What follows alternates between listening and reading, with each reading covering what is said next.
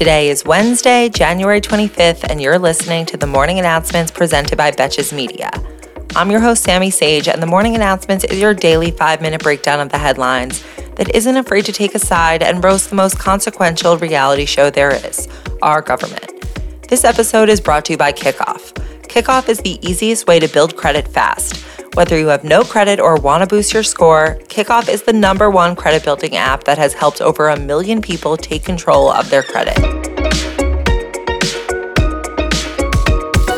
Just days after the horrific shooting in Monterey Park, there have since been 2 more mass shootings in California. 7 people are dead after an incident in Half Moon Bay on Monday. The victims were Chinese farm workers, and police have described it as a violent workplace incident.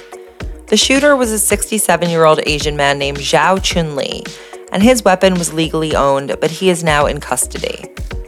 Then just 3.5 hours later, in Oakland, California, 1 person was shot dead and 7 others were injured, though police say it's unclear what precipitated the gunfire or who the shooter was. As of yesterday, the Gun Violence Archive has recorded 39 mass shootings in the U.S. since the start of 2023, which they define as an incident where 4 or more people are shot or killed. But to make our gun violence problem even more bleak, mass shootings aren't even close to comprising half of U.S. gun deaths each year. There seems to be some sort of bug going around Washington, D.C. Last week, a lawyer for former Vice President Pence found a small number of classified documents at Pence's home in Indiana. We don't yet know the level of classification or the subject of the documents, but they were turned over to the FBI. The FBI and the DOJ have now launched an investigation into how they got there, though notably, no special counsel has been appointed. This document discovery comes after Pence has repeatedly said he did not have any classified documents in his possession when he was asked in November. At this point, who among us isn't a little bit confused about their own document handling status? George Anthony Katara DeVolder Santos Zabrowski has still not resigned from Congress, and we still haven't run out of ridiculous anecdotes about him. An appearance by Santos on a Brazilian podcast from December 2022 has surfaced, where he claims, in Portuguese, that he was the target of an assassination attempt the prior year, and in a separate incident, had his shoes stolen off his feet in Manhattan in broad daylight. In the first fable, he said that he and his husband returned home from a New Year's party in 2021 to find their Florida home had been vandalized, which he alleged happened because he was at a Republican party. A Republican party, not the Republican Party. The Manhattan shoes incident supposedly happened in the summer of 2021, when he was mugged by 2 white men in the middle of Fifth Avenue, right near Trump Tower in broad daylight.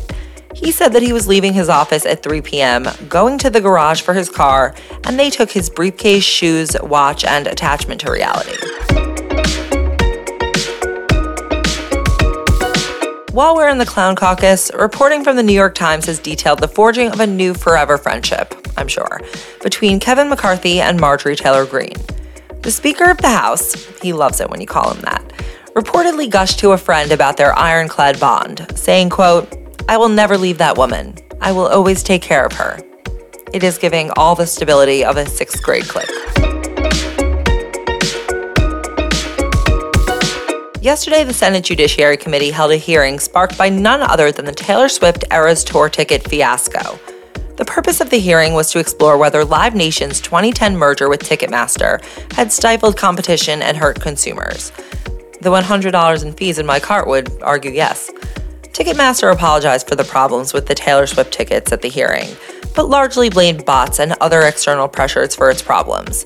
Excuses that the senators did not seem to really be buying, like the majority of us with Eras tickets. For once, there seems to be a strong bipartisan consensus about the problem, though when it came to solutions, next steps are not yet clear. The committee discussed possible remedies, including new legislation, and even whether Live Nation Ticketmaster should be broken up. Ultimately, it's up to the Justice Department, who has already been investigating the conglomerate.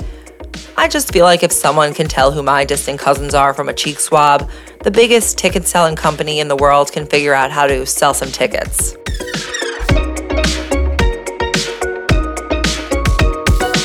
And finally for today, we have our first big scammer story of 2023.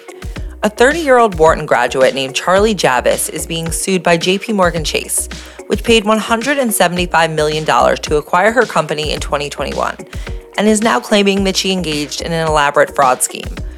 It all started in 2016, when Javis founded a college financial planning company called Frank, which she said was inspired by her grueling emotional experience with financial aid and the struggle to pay for college.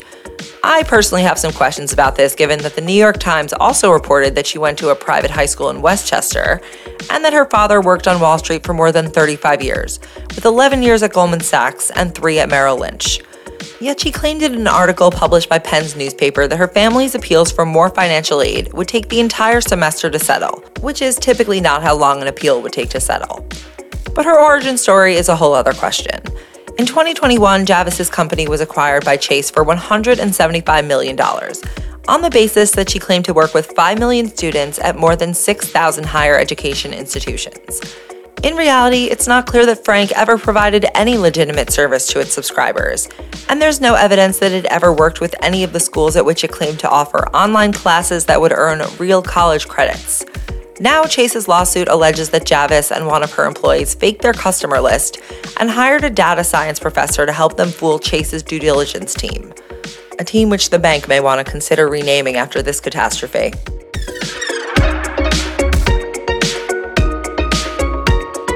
Thank you for listening to the morning announcements, and thanks again to our partner Kickoff. Kickoff helps you build your credit score and is the easiest way to build credit fast. Every on-time payment you make with the Kickoff app is reported to the major credit bureaus, and when they see healthy habits, you see a happier credit score. Plans start at $5 a month, and you can apply in minutes with no credit check, no hidden fees, and no interest. Apply now at kickoff.com to start building better credit. That's KIKOFF.com to build your credit score without the lift. Start today at kickoff.com. Until tomorrow, I'm Sammy Sage, and now you know what the fuck is going on. Betches.